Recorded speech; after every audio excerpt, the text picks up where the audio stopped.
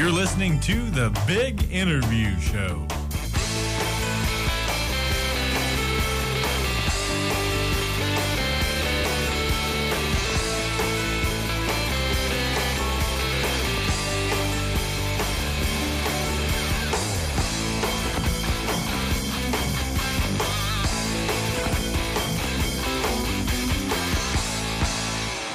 Good morning. You are listening to The Big Interview Show right here on 94.5 The Crossroads. As always, my name is Jeremiah. I'm your host for the next hour right here on the other side of the radio. And if you're just joining us, maybe you're a new listener to The Big Interview Show, the goal, the theme of this show is that everybody has a story worth telling, and all you have to do is take the time to listen to that story. We've had some great guests on in the past. We've got an exciting schedule that I'll be sharing with you via the Big Interview Show Facebook page. Probably actually later today, I'll announce the entire July lineup for the show. Got some interesting guests coming on, but also got a great guest with me here today. I am here with Ryan Poynter, a recently appointed Residence Hall Director at the University of the Cumberlands. I'm going to talk to him a little bit about what that is like, a little bit about what life is like as a student here in Williamsburg during the summer, and all sorts of other things, a hodgepodge of topics. But I am really glad to have you on the show, Ryan. I thank you for taking the time out of your day to be on the show. Listen, thanks for inviting me. It's my pleasure. I think this is going to be a good show, and we've got a lot of different things to talk about. I promised I would talk to you about hammocks, because you're the only person I know that I see more than once in life hanging up a hammock, and we'll talk a little bit about maybe some of your writing, some of your musical efforts, all sorts of things over this next hour. But we like to start at the beginning, because that's a good starting point, I guess. Can you just tell us a little bit about where you grew up, where you're from, things Sure. like that? Like I said, my name is Ryan. I'm from Somerset, Kentucky. It's about an hour up the road, 30 minutes north, 30 minutes west, something like that. Much bigger town than Williamsburg, Kentucky, that's for sure. I think Somerset and surrounding counties, about 100,000 people total. Graduated from Pulaski County High School. Okay. Yeah. So I grew up in Monticello. So Sure, so we're close. So Somerset was always where we went to do things, right? Because Yeah. there's actually stores and a movie theater and a bowling alley and all sorts of things. Yeah, so spoiled, I'm I guess. Pretty familiar with that. I don't know. I think we're all spoiled if we think about it. And so, what were you like growing up? What were you like as a kid? Oh gosh, good question. Boring, I would say. I don't know. I was the kind of kid growing up that I did a lot of different things. Could never really settle on one thing that I enjoyed doing. I like to read. I played a little bit of basketball in middle school and high school. All sorts of different things. So, what was it like growing up for you in terms of just everyday life? Sure. Well, I mean, I can share a little bit about my family and stuff like that. I grew up mostly as an only child. I have a half brother. He's about 8 years older than I am. He and I share the same mother. And when I was 11 years old, my mom she passed away, and so I didn't really get to see a lot of my brother. Actually, I haven't seen him in a couple of years, but we're Facebook friends, so I still get to keep up with him a little bit. Yeah. And so I grew up from the time that I was 11, pretty much on, mostly as an only child. Recently, though, when I was 19, my dad actually had a new daughter, my half-sister, and she is a doll. She's taught me so much about joy and about compassion and about love that I never thought that I would learn, at least not until I had children. And so that's awesome. Unfortunately, I didn't get to grow up with her, but it's actually been... Because there's a big age there's gap. A huge, then, I was 19. Yeah. Wow.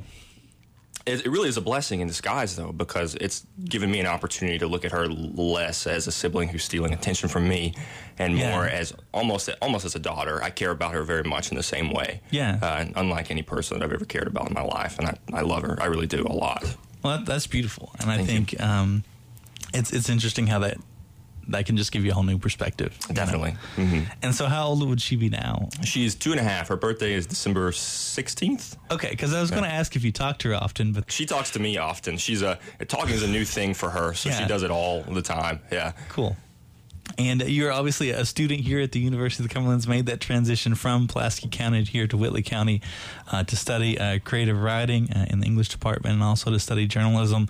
What brought you to UC? Let's ask first, how did you first hear about the University of the Cumberlands? Oh, man, let's see. It's a really interesting story. When I first heard about UC, it was during my junior year of high school, I came to a chemistry symposium. My physics professor in high school, totally out of left field there, but he brought me along to. We were doing some kind of written tests and bridge building and different things like that. Yeah, I'm not. I don't know. Which they still do, I think. Right. Yeah. And so that was the first and only time I had ever heard of UC. I never visited the campus until I arrived in August. I actually didn't even send in my application until probably the end of June, maybe early July before I got here. It's totally a story of the Lord and His providence, because about early June or so, I got a call from UC, didn't even apply. Basically, they said, "Hey, Ryan, nice to meet you. We got your ACT scores, and we would like to offer you some scholarship money." Wow! In June, when scholarships are typically exhausted, it's like February. Right. So, wow. Thought about it for maybe a day and said, "Absolutely, I would love to come." And been here ever since.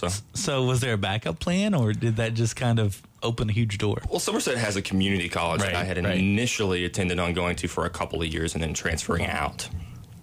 That seemed the best option because it would be easier to live at home, easier to save money, different things like that. But fortunately, like I said, UC called, and so I didn't have to do that. So there probably wasn't a huge culture shock so much coming from, an hour or so west of here. But how were things different being a student in college versus maybe a student in high school? I think there's more of a culture shock than you think. Somerset tries to be a big city. I think. It does. They have all those stoplights and so many lanes. So many lanes. Somerset wants to be Lexington. They're trying very hard. And I've never been to a place, by the way, that encourages U-turns as much as Somerset, Kentucky. Well, it's all one big road, so it's pretty easy to get to and from. But definitely moving from a city, like I said, of about 100,000 people to one of about 5,000, 3 of which are college students, 3,000 of which, was definitely a culture shock. Life moves even an hour away a lot slower in Williamsburg, which is something at first that really started to bother me. But over the course of 4 years, I've really grown to love and grown accustomed to, and now I really, really appreciate it. Cool. And you have decided to obviously spend your summer here in Williamsburg, and have done that more than once, right? More than this summer. What did you do in the past before we talk about what you're doing this summer? Sure. Okay. Well, my first 2 summers here, the summer between my freshman and sophomore year, and then again between my sophomore and junior year, I was working missions-based camp actually here in Williamsburg. It's not based in Williamsburg. It's based in Nashville, but they do camp here in Williamsburg. It's called Mission Fuge.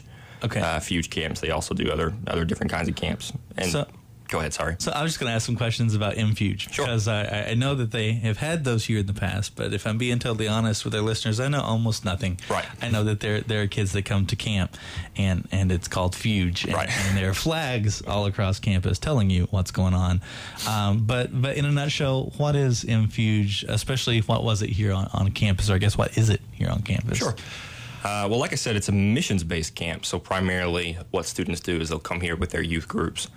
They'll be divided into different Bible study groups, and so we'll have like 10 to 15 different people staffed as track leaders who their goal is to take these students, lead them in Bible study, and then later on that morning take them out into the community and serve. They just serve the communities in a multitude of ways. They do things like painting, construction, yard work. They do things like backyard Bible clubs. They do things like just playing games with students outside their apartment complexes because they literally have no one else to love them. And the goal is to bring these students here and teach them how to do things that they can do in their own towns. And teach them how to share the love of Jesus in a way that is applicable to the lives that they live currently. And so that's really cool. Yeah. So they're coming here and really going out really into the community to help people. And so it's not a camp in the sense that they're playing games and just doing Bible studies and staying in a room. Right, and so I think that's an interesting thing and a really unusual way to do camp. But I'm sure that was probably a really rewarding experience to be involved with that. What was your responsibility each year you were involved with MFuge? Sure. Well, I did Fuge camps for 3 years. My first 2 summers, I was here, and then my last summer they shipped me away to a different university. We don't have to talk about that one. We're not on their radio show. But we can. But so the first year I was a track leader, like I said, where basically I was just responsible day in and day out, Monday through Friday, for a group of about 25 students and adults. And we went to a housing authority in Jellicoe, and basically they have a basketball court there. and it's like a small playground, and then a creek, which was actually really gross, but the kids like to jump in and splash around. I don't know. But it's water. Not for me. Yeah, most of it was water, I think. I don't know. But so we would literally go there from like 10 a.m. to 3 p.m. every day and just love on those kids. We would just play with them, and I do things like play basketball. We would swing. We would bring crafts, tell Bible stories, just different things like that. Just to kind of be friends with them, and again show them love, because that's something that outside of their very small community they didn't see very often. And as a track leader, you're working with a different group each week? Yes, yeah. So are these people mostly coming from fairly local areas, or are they coming from the other side of the country? Not at all, Okay. yeah. It's primarily the southeastern United States. We had groups from Louisiana. We had one of my summers I know that drove all the way from California. That was... Wow. Maybe they drove. They might have flown. Don't They traveled. Yeah, they traveled from California to Williamsburg, Kentucky, which is a feat of its own. But, yeah, plenty from Louisiana, from Texas, from Alabama, Mississippi, all kinds of places. Very few, actually, are local. I was surprised to see local churches. So this is maybe a deep question, and I'm just curious about your opinion about it. With churches, a lot of them choose to go far away from their area, their home base, whatever you want to call it, to serve, and especially to teach teenagers to serve. I'm just curious, what's the value in getting kind of away from your home and learning to do those things before you go back home and do it? It's definitely very interesting. It's an odd juxtaposition to see them travel so far to learn how to serve back at home. It really is. But I think there is something to be said about the separation that you create with so many miles between where you live and where you're serving. It gives you an opportunity to try it first, almost, in a place that you're unfamiliar with, a place where if you mess up or if you do something incorrectly, that you don't have to necessarily face those consequences for very long. Not that there would be necessarily any consequences for incorrectly serving someone in the name of Jesus, but, Just knowing that you could do it better the more that you do right, it. Yeah, and you have that opportunity again when you go home. Almost a practice, I think. Yeah, and I think there's also something kind of going along with that traveling, especially as young people, as youth, there's an excitement. We're going here to do this, where if it was, we're going to the neighbor's house to do this, there just wouldn't be as much excitement about it. So I think it also kind of makes it more of an event to go and serve, and then they can realize, I can get this same feeling serving my community as I did when I went on that trip. Absolutely. And so that's a cool thing. And so you said you were a track leader for just the first year? Yeah, just the first summer. And then what did that transition to from? Well, after that summer, I applied to be the financial director for the particular location. It is not nearly as glamorous as it sounds, I promise. Because when I think of you, I think accountant. Right, yeah, exactly, which is because I know so that you're right all the time. So financial director kind of threw me for a loop there. Continue. So essentially what I did, I was in charge of all of the financial aspects of camp.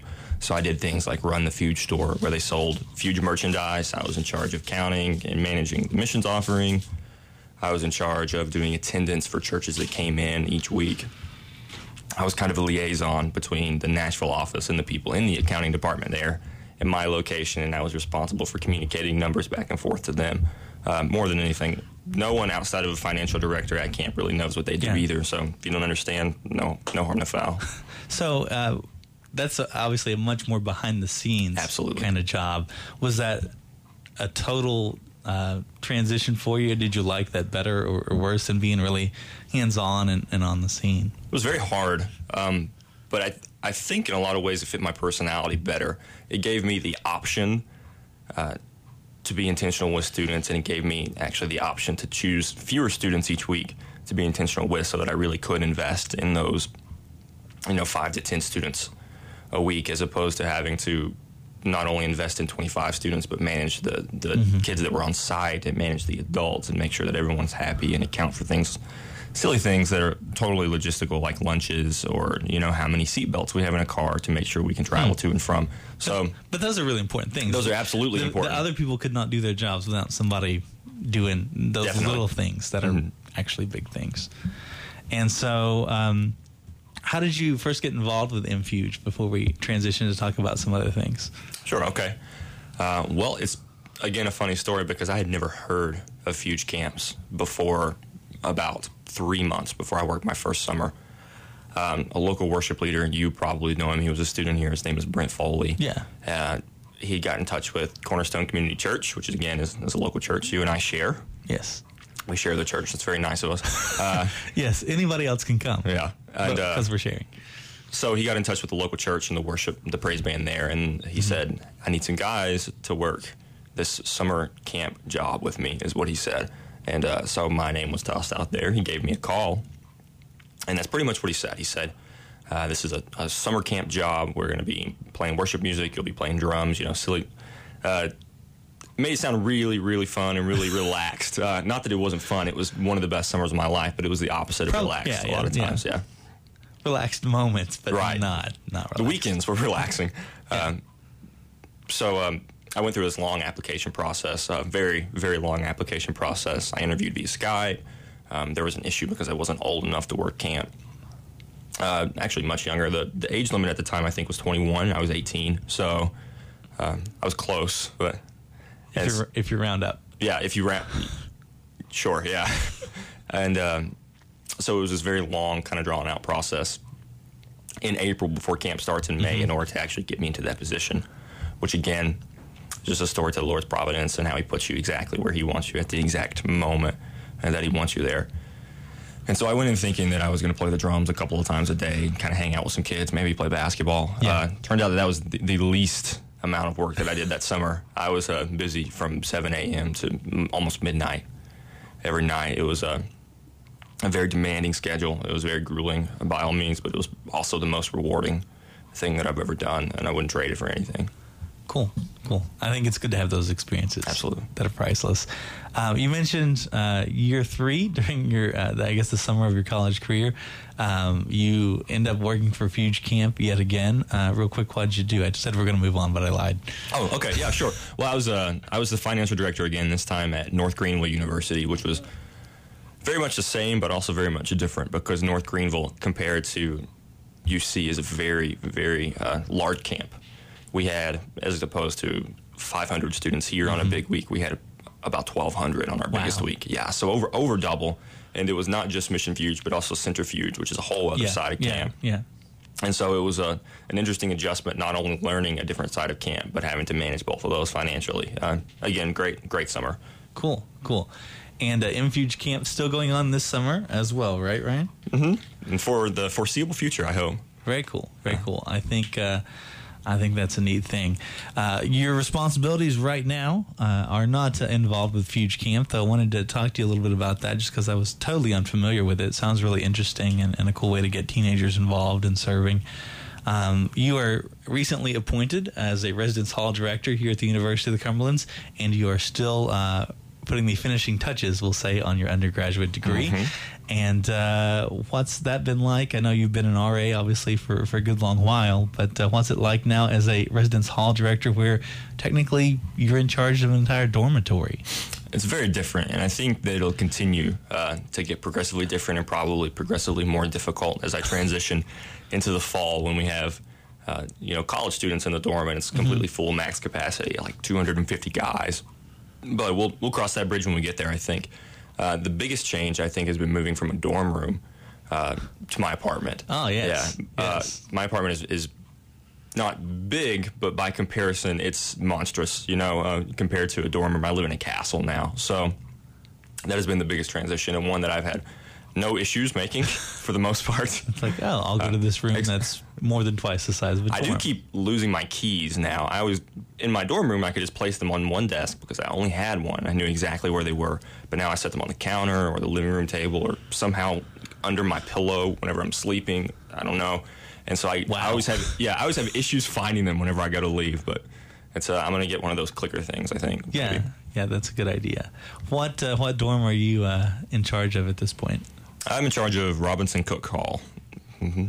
And is that where you were living before you? Not at all. Okay. I lived there for one semester my freshman year. Other than that, I've never worked in that building. I've never lived in that building outside of that, and I really didn't go in that often. So that, too, has been a very interesting transition, but one that seems to be going well so far. So, what's the process like, or what was the process like for you? Maybe it's a little bit different for everybody. For becoming a residence hall director, how did you end up in that position? Oh gosh, I wish I could tell you. Is it secret? No, it's a secret society. You can't tell me. I can't tell you mostly because I haven't really sat down to process it. But I became an RA my sophomore year of college, and it was kind of that time that I decided. And just looking at people in leadership above me and said, hey, I would really like to do those jobs. And so it started out with the senior RA position, and then it moved into a student life assistant position, and then finally into the residence hall director position, and almost just like climbing stairs. Yeah. It was just one to the next. And I said, well, maybe I'll like to do that next. And then maybe, and here I am. I think more than anything, it was just I enjoyed responsibility and being in the position that people can count on me. And so when I saw opportunities to do so, I just took them. And fortunately, I was blessed enough to be able to get those positions and serve in them. So we'll talk about summer first, but what are your responsibilities in that position during the summer? Summer is weird for me because I never worked a summer as an RA. Yeah. So I'm in charge, but this is also my very first summer working. Yeah. So it's a little bit of trial by fire. I just kind of throwing me in and saying, here you go. But it's gone very well so far. The things that I do in terms of job description is different every week, really. Yeah. The past couple of weeks we had MFUGE students actually living in the building. So primarily we were responsible just for kind of supervising them. Me specifically, I was responsible for supervising my RAs who are then supervising them while they work office shifts and go on rounds throughout the halls just to make sure everything is okay, people are behaving themselves, things like that. This week, we don't have a group, so I'm trying to take care of things like maintenance issues in the building. We're trying to get the office, our RA office repainted. Just trying to take care of all the things that we don't have the opportunity or the time to do whenever groups are in. And I think especially it's one of those really thankless jobs. I think I've had some people on in the past also that I think have had very thankless jobs. But, I think a lot of people, especially people off campus, especially people who haven't went to college, don't really know what an RA does, except they're in the dorm a lot. And I know that is certainly a big part of it. But come fall, what will your responsibilities be here at the University of the Cumberlands, in addition to being a student and carrying a full load of classes? What a resident hall director do, really? It'll be similar, but not the same. Again, it'll be mostly supervision. I talked to actually a resident hall director, his wife, and she put it a good way, I think. She said that we are a resource more than anything. We are available to the RAs, not only as a supervisor and there to coach them and help them as they mature in their job and to kind of instruct them in the ways that they should perform and can perform effectively. Mm-hmm. We're also there when they need us for critical situations, obviously. If we have major rule violations or if they have a situation that they don't know how to handle, we're the first person that they call, or we should be. Hopefully we are the first person they call. So that is primarily my job. And in the fall, it'll transition a little bit because it becomes that plus relational ministry, I think. Mm-hmm. The difference primarily between summer and fall is that the residents that will be living in the building, not only are they older, but they also live there, with the exception of a few, throughout the entire year. Yeah. So that's a good opportunity for me and for my staff to invest in them and to really become their friends and not seen just as a police force or as someone who is there to tell them to clean up their room, right, or to enforce rules whenever they're breaking them. But to be there to invest in them and to talk to them, and if they need anything at all, we're there to serve them. And that's something that I really want to push, not only with my staff, but with my residents too. Now, is it hard to juggle? Obviously, you're new at the RHD position, but as a student, is it difficult to juggle your RA responsibilities with your full load of classes and obviously a social life and all those other things? Not as hard as I thought it would be initially, no. Fortunately, I feel like we tend to lose track of how many hours we actually have in the day. And so if you get any good at all at keeping track of those, it's pretty easy to manage that schedule. I think I worked even at my most as an RA just a couple of days a week. And so and during those times, you sit in the office and primarily you're there to handle things when they happen. So after you take care of your initial office duties, you're sort of there just on watch. And so you have the opportunity to do things like read textbooks or do homework if you need to do that. So Cool. That's good too. Cool. We're going to take a quick break here on the Big Interview Show. Glad to have Ryan Poynter on the air with us today. We'll be back in about 1 minute. You're listening to WCCR 94.5.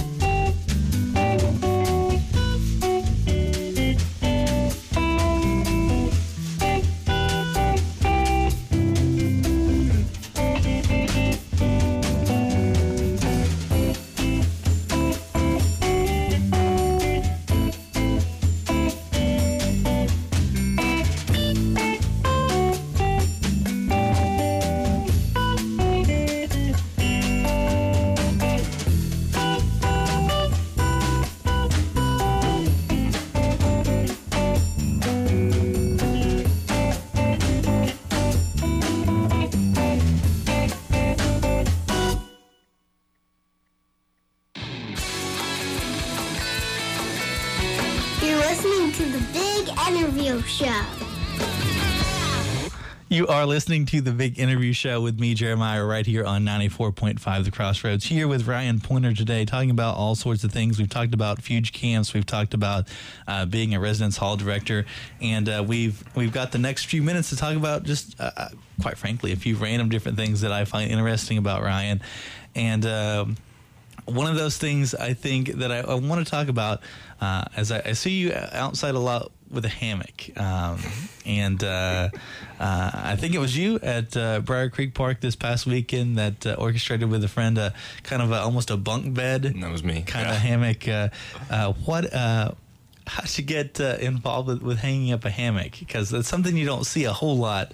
Especially, it's not a permanent hammock that you're saying this is going in my yard, and it's a big stationary thing. You're, much more mobile with the one that you've got. How'd you end up doing that? That's something that I picked up from working camp. I feel like there are a few camp staple sort of items that you have to own if you work more than a couple summers. One of which is a hammock, and another is a pair of Chaco sandals, which I'm actually wearing right now. So they, I don't know, a lot of people outside of the camp world don't really seem to know or own them. I hope it's a trend that picks up around campus, though, because it's really neat. But, essentially what it is, it's just, I wish I could tell you what material it was made out of, but it's a small hammock, almost like a big sheet with anchor points on each end, folds up into a very small bag, and carry a couple straps around. You can just throw it up pretty much anywhere between two trees, two poles. I wouldn't recommend doing it on campus. Got in trouble for that once, but yeah. Yeah, I've seen a few people on campus with hammocks, but I don't see them up for very long. And so obviously that comes from the camp culture. What is it that you like about the hammock? Is it especially comfy? It is comfortable. It's not comfortable in a way that you would expect. It's not incredibly soft. Yeah. I mean, it's not memory foam hammock or anything like that. So it's really neat to be able to just kind of suspend yourself between two pieces of nature and just sit outside and read a book. I like to go hiking, and then I take it up to a waterfall or something, and you just lay there for half an hour and listen. It's an opportunity that you don't get in your bed at home or really anywhere else, and it's awesome to have it so portable so you can take it almost anywhere. And it does give you the opportunity, I assume, to really relax in nature in a way that maybe sitting on a rock could still be relaxing, but yeah. I mean, if that's what you could put rocks in your hammock if that's what you like. Yeah. But it would be, I think, a different experience to kind of just be able to lay there between trees and nature. That's a cool idea. Something else that I know that you do a lot of is play drums. You mentioned that earlier. That's how they roped you into the Fuge camp. Mm-hmm. Not sure how else to transition from hammocks to drums. How long have you been playing drums? About 6 years now, roughly. Let's see, six sounds about right. Yeah. It's my financial director. There you go. Yeah. It's coming out. And have you played in several bands, different groups, things like that? What style of music do you play? Primarily, most of the music that I've played, at least with groups of people, has been praise and worship music. I started almost right before I graduated high school, and so maybe a year or two before, and so I didn't really have an opportunity as I was learning to play with many people, mostly just because it wasn't very good yet. But when I got here as a freshman, which again I told you that story before, I got involved very quickly with Cornerstone Community Church. A guy, Matt McQueen, you know him very well. Yeah, he was on actually last week. Oh, well, fancy that. He kind of grabbed me and said, "Hey, would you like to play drums with us?" And the answer, as always, was yes. And so that's really where I started playing with people on a consistent basis. And then from there, I got involved with our with UC's Baptist Campus Ministries, and so I started playing in their praise and worship band. When they did things like life groups, we would have a service every week, usually on Thursdays, and I would play with them. I did that for 3.5 years or so, and then for the past, 6, 7, 8 months, I really haven't played much at all, which is really sad to me, but I just set it up in my living room, and so I kind of get to sit behind it sometimes. Because you have a living room now. I do, yeah. It's crazy. Let me go to this room. Yeah. Yeah, that's cool. That's cool. Do you, what set do you play on? I have a Thomas Silver Star. It's a very small set. Mm-hmm. It's really nice. It's made primarily for like jazz stuff. I got it more because it was so portable. I could hit you with some technical jargon, but I won't unless that's something that you really want to hear. Basically, the drums themselves are much smaller than in a normal kit, so they're easier to transport, and there are fewer of them. Because transporting drums, for people that don't know, you just go to the show, you see the drum set up. My goodness, the guitar player is carrying in maybe 2 or 3 guitars and an amp, but there's no real setup even when they get it there. Right. And I know with drums, it's like you haul drum after drum after drum in, and you can't just set it up within a few seconds. Yeah, I like to park really close whenever I have to haul my drums around very much at all. It's 5 or 6 trips to the car, plus another 15 minutes to set it up.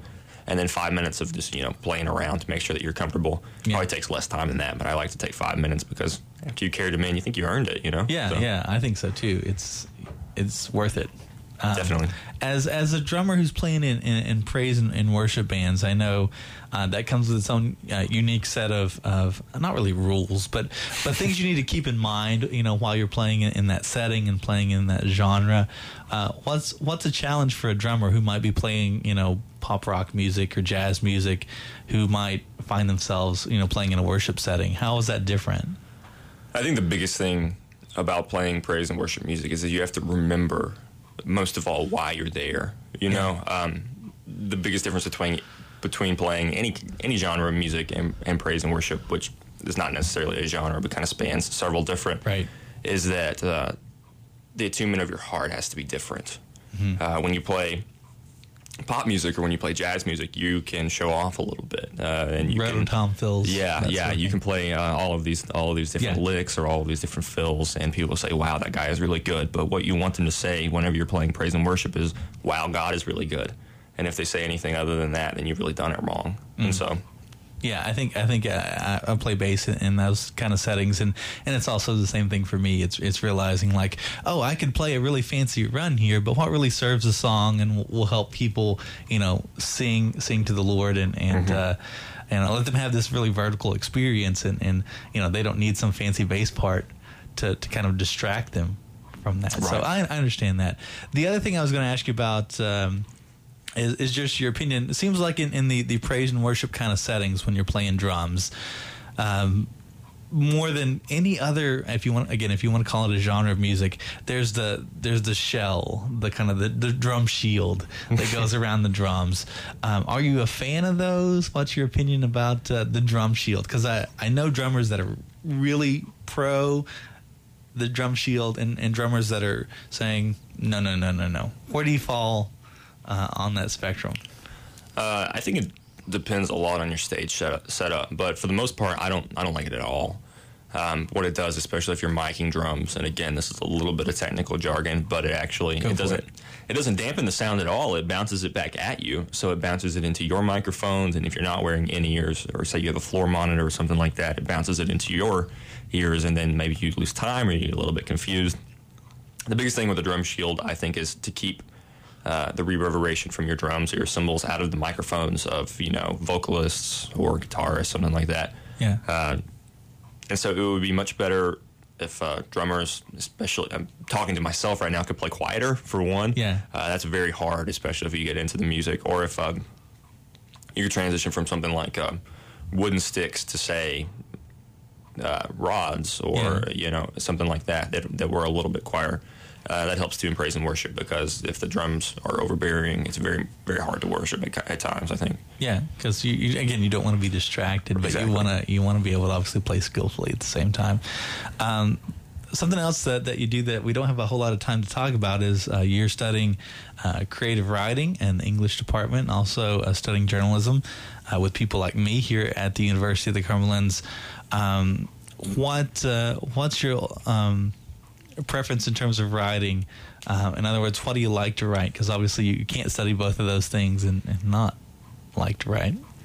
Right. I think there are very few things that I dislike to write. Anything that kind of allows me to flex creative muscles or to add a little bit of my own personality into the writing is something that I'm definitely okay with. What I would like to be able to write well is poetry. I've had a few successes, but for the most part, it's been pretty flat, and so that's something that I'm working on, something that I really enjoy reading and am passionate about, and something that I would like to get better at. Are there some poets that you particularly adore? Adore? I wouldn't say adore. Strong word that you enjoy. Recently, I've been reading Charles Bukowski. I really like him, and it's he has a very sad story. One that,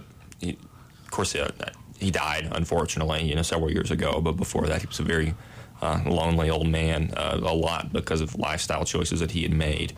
And so you kind of get to see his reflection both on those lifestyle choices, the way they affected him, and then kind of the conclusion that he came to at the end of his life through his poetry. And so it's really interesting to catch the insight that he reveals in his poetry, like into his psyche, into his an emotional state, and it's really interesting and in a lot of ways relatable.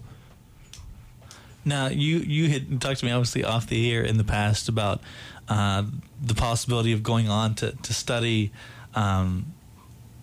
English, maybe on a graduate level. Is that still something you would like to do? I would love to. Let's see if the opportunity is provided for me, if the Lord opens that door. As of yet, I'm not sure, but I would absolutely love to go to graduate school and get a master's of fine arts in something like poetry, so that I could then come back to a university similar, if not this one, and teach it sometime. Yeah. That would be great. Cool. And obviously, you have contributed a lot of different things in terms of your writing, but also a lot of things specifically to our campus newspaper, The Patriot. I'm the faculty advisor of The Patriot.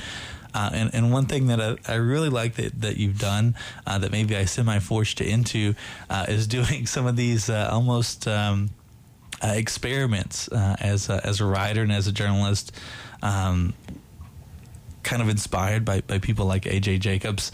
Can you talk a little bit about that kind of writing as well? Sure, yeah, I can talk about that. What we like to call it in your classroom is immersion journalism. I've heard it called other things, stunt journalism. I'm not exactly sure what else, but the general premise behind it is that you take sort of a lifestyle idea that you're not really accustomed to, hopefully that most people aren't accustomed to, so that way it'll be interesting to read once you finish, and you apply it to your own life for a given amount of time. I've done shorter ones for a few days or for a week or a couple of weeks. A.J. Jacobs, though, has done them for years at a time. Yeah. And so you apply that different sort of unusual lifestyle change to your own life, and then you just sort of experience it. And then when that period of your life is over, you just write about it. It's surprising how interesting other people can find your life to be whenever you change it. Yeah. Whenever you do something differently that you're not used to and that they're not used to. Because A.J. Jacobs, who's written a lot of books like The Year of Living Biblically, which he follows every strange and ordinary rule that appears in the Old Testament, literally from the Bible. So only wearing white, not having any mixed fibers, not cutting his beard, all kinds of interesting things. You didn't go to any of those kind of extremes. I did not. But no. You've done some interesting things where you are a self-professed introvert, where you spent a few days trying to be an extrovert, and you wrote about that. What's another one that you completed? The only one that I actually remember doing is I spent a couple of weeks trying online dating. Yes. Yeah, not because I wanted to, just because it was near Valentine's Day and we were having a Valentine's Day special in the paper, and I wanted to write something, and I felt, hey, that'll be weird. And it was very weird. So, and this can be outside of journalism and outside of poetry, just writing in general. Obviously, I would say that you're a talented and skilled writer, and it's important for me to tell you that even here on the radio. But what's one thing that you would say that you've really learned about writing during your time here at the University of the Cumberlands? I learned definitely a lot of things. I think the biggest thing that I learned at first was that I was definitely nowhere near as good as I thought I was. I think maybe in high school you get that angsty stage in your life where you're like, all I want to do is write poetry. Yeah. Or all I want to do is read, Fight Club, and then, think about it in my free time. And so that was definitely me, and I came in and took my very first grade writing class, and I'm using these big words that I could barely define. And I'm not doing the simplest of things that, eventually I got to learn. And so it was a huge reality check and a very humbling experience to learn, hey, you have the capability to be good, but you aren't yet. In fact, you're very far from it. And my professor had absolutely no issues with telling me, which at the time was. I mean, I'm sure that was crushing. I had the same experience, so I understand. I'm pretty sensitive, so it was definitely very crushing, but I'm thankful for it now. Very thankful. Yeah. Because I remember being the same thing of, just doing really well in high school and thinking, like, I'm going to conquer this, and this English professor is going to say, wow, finally somebody that is your talent is finally here gracing me with this essay. Instead it was like, this is okay. It's like, what? So I understand that, but I think it's important to know that you need to grow and how you can grow, and that gives you a chance to do that. We're going to take another quick break. When we come back, the 20 questions segment here on the Big Interview Show as we come down the home stretch, the final segment. Glad to be here with Ryan Poynter right here on the Big Interview Show. You're listening to WCCR 94.5.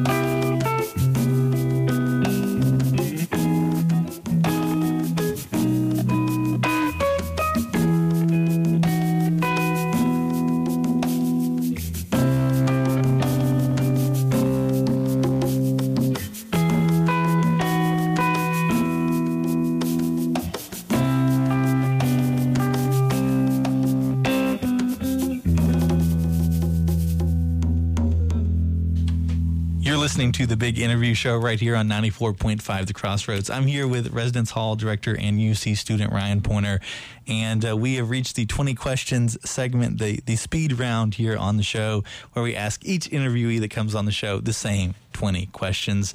And Ryan, I always begin by asking if you're ready for this part of the show. I hope so. Okay, it'll be fun. We'll get to learn a lot about you. This first one is I think one of the most humbling ones. What is the latest book or movie that made you cry? Oh gosh, I am not much of a crier, I'll admit. I don't cry often, but when I do, it's a waterfall. But the most recent, oh gosh, my favorite movie of all time is one that probably came closest to making me cry. I won't say whether or not I actually cried, because we'll that have would to use our imagination. But Eternal Sunshine of the Spotless Mind. It's one of my favorite, beautiful, if not my favorite movie of all time. And it's one of those movies that hits you from both ends. It's very sad, but also very reflective and happy as well. Mm-hmm. And so I kind of watched it, especially for the first time, and didn't really know what to do with myself. Yeah. And so the only logical conclusion, I guess, was to tear up 1 or 2 tears, maybe. Maybe we'll figure it out on our own. We'll think about it. What fictional character would you say is most like you? This is hard. I'm I'm reading the Great Gatsby again now, and I think if I had to compare myself to someone in that book, it would definitely be Nick Carraway. He's a guy who is kind of he serves as a narrator in the book, and so he spends a lot of time observing the other characters, and he just happens to be in a good situation to where he can do that. Yeah. And he sort of reflects on their action and is kind of torn between two areas and two different lifestyles, and he's very reflective of himself and where he fits into society. And I think that kind of applies to me a little bit. That's fresh in my mind because, like I said, I'm rereading it, so probably not the most applicable, but it is a good book. It is. It's great. I haven't seen the movie yet. I haven't either. It's one of those things that I think almost everybody was assigned to read that book in high school. And in high school, it's one of those things that's like, okay, I can appreciate this. This isn't bad. But if you go back and read it, folks, it's a really good story. And you can read it really fast, too. It's very short. Yeah. Yeah, it seemed much more daunting in high school just because it was a book. The greatest album ever, in your opinion, is? I have two.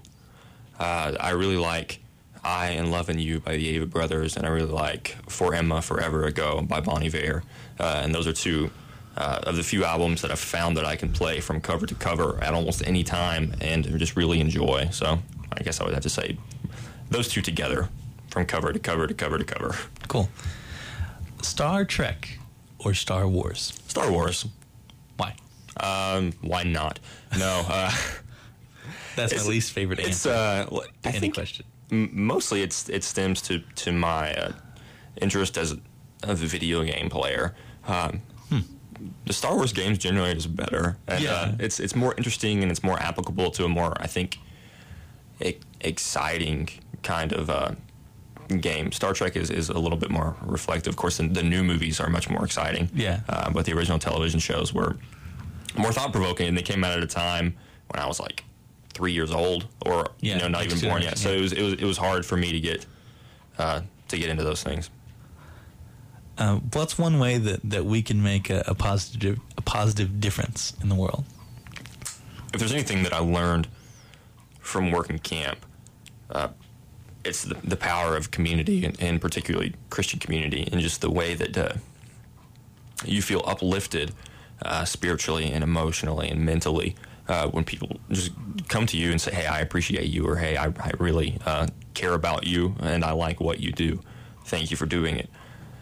And I saw that reflected in myself when people did it for me, and I got the opportunity to see that reflected in others when I did it for them. And so I think the biggest way just to change people around you probably would just be to love them and let them know that you care.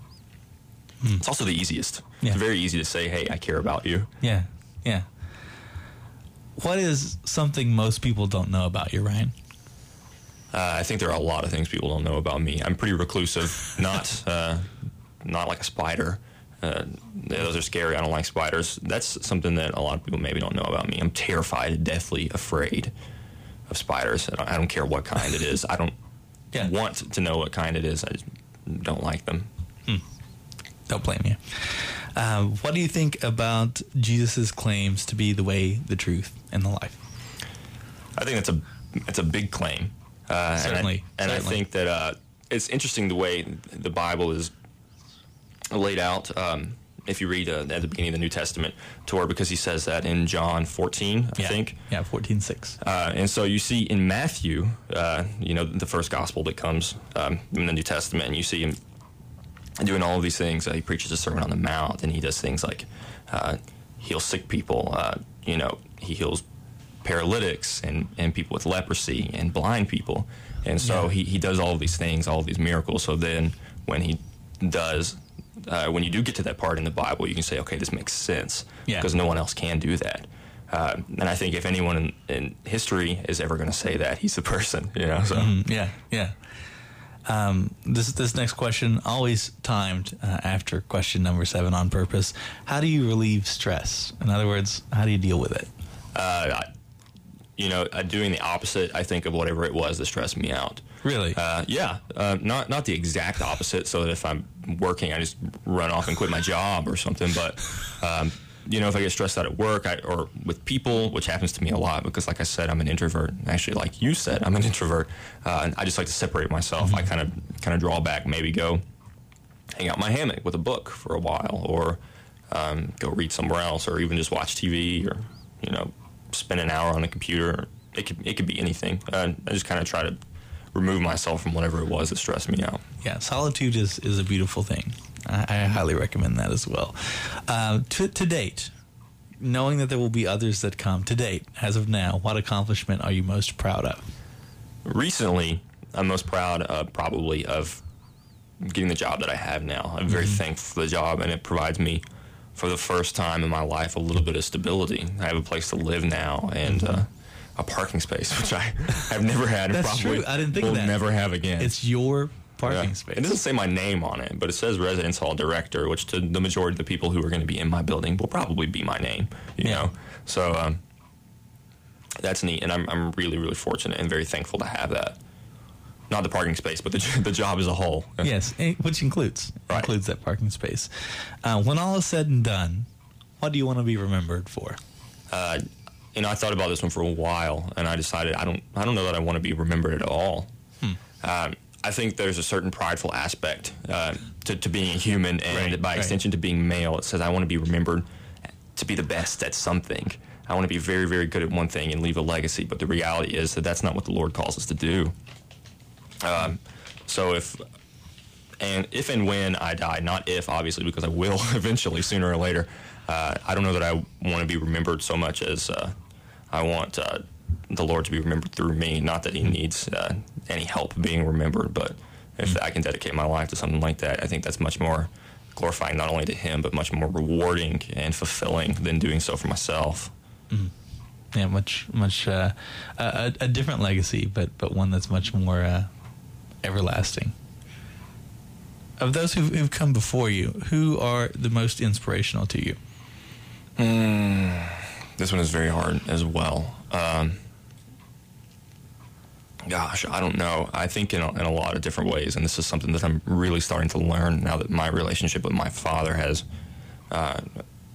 since we've gotten closer, that he's done a lot of things to inspire me, not necessarily by being this standout, fantastic, all-around good guy, by being human, and by making mistakes, and by doing things incorrectly, and then coming to me and saying, here's the example that I've set for you, here's how not to do things, now do better. And I think that in and of itself is pretty inspiring. Yeah. Anybody else come to mind? Shoot. Nope. hey, just wanted to make sure. This one obviously might be helpful since you are a self-proclaimed introvert.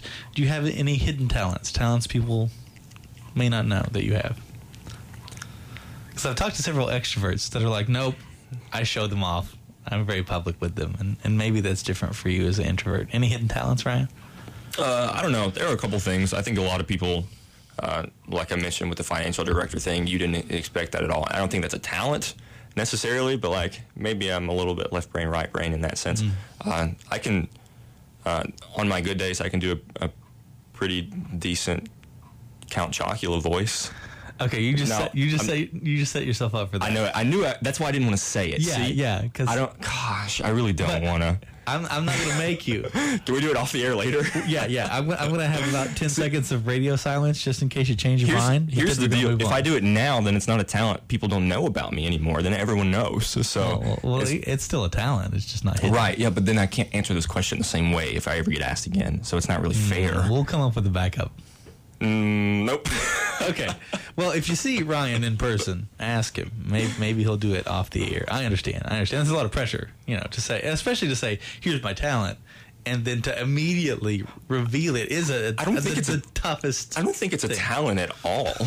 I mean, it's not even that good. But I like to call people sometimes and pretend to be, Count Chocula, call him for like Blueberry or Frankenberry or something weird like that. But I'm not going to do it. Sorry. That's okay. I would just like to say before we move on, by the way, that it's fascinating that it's a Count Chocula impression instead of like a Dracula impression or some other vampire. That it's the serial icon is who Dracula is hard to say because it has an R in it. I don't roll my R's very well, so Count Chocula kind of avoids the R.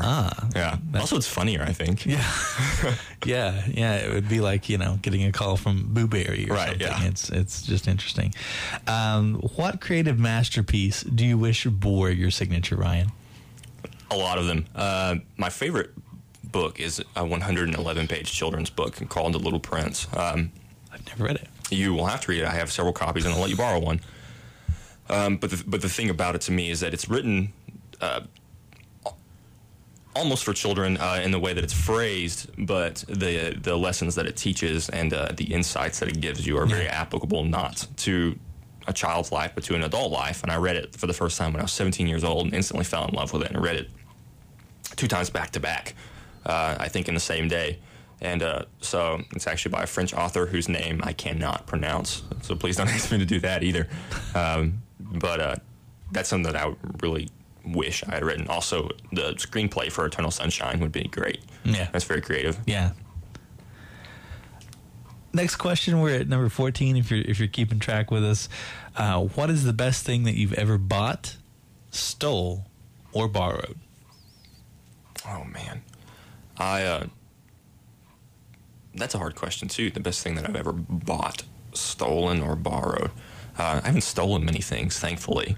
My record is not completely clean. I think maybe I accidentally walked out of like a Kroger with my mom once when I was like 6 with a magazine or something. So I guess that counts. That doesn't count for the question, but I guess that counts as stealing. Yeah. The best thing that I've ever borrowed, initially, and this was my answer to the last question as well, but for the first time that I read my favorite book, The Little Prince, someone actually let me borrow it first, and I guess that's an easy answer to give, but I think that probably would be it. Hey, that's great. That's great. Other than water, because water is the obvious choice, what food or drink is most essential to your life?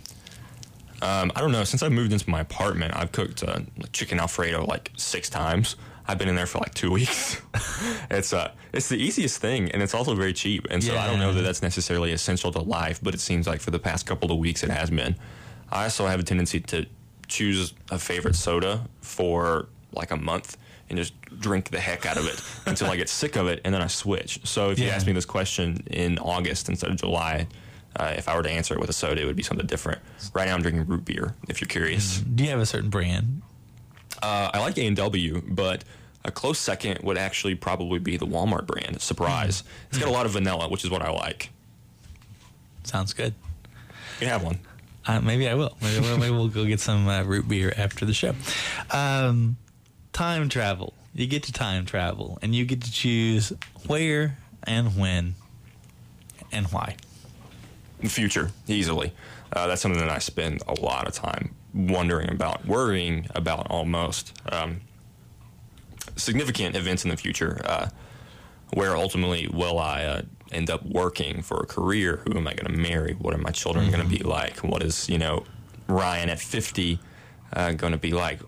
And so those are all things that I would like to see. I wouldn't want to go there permanently because I don't want to skip the next 30 years. Right. But I would like to go kind of take a peek and then maybe come back. At yourself and see. Right, yeah. I think that is fascinating because we would like to know.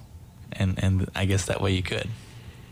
But if you've seen Back to the Future 2, you can't run into yourself or you'll both pass out or watch from something. afar. Yeah. Yes. With a telescope or something. I don't know. I'm sure the technology is invented. Yes, and that movie also taught us that fax machines will be everywhere in the future.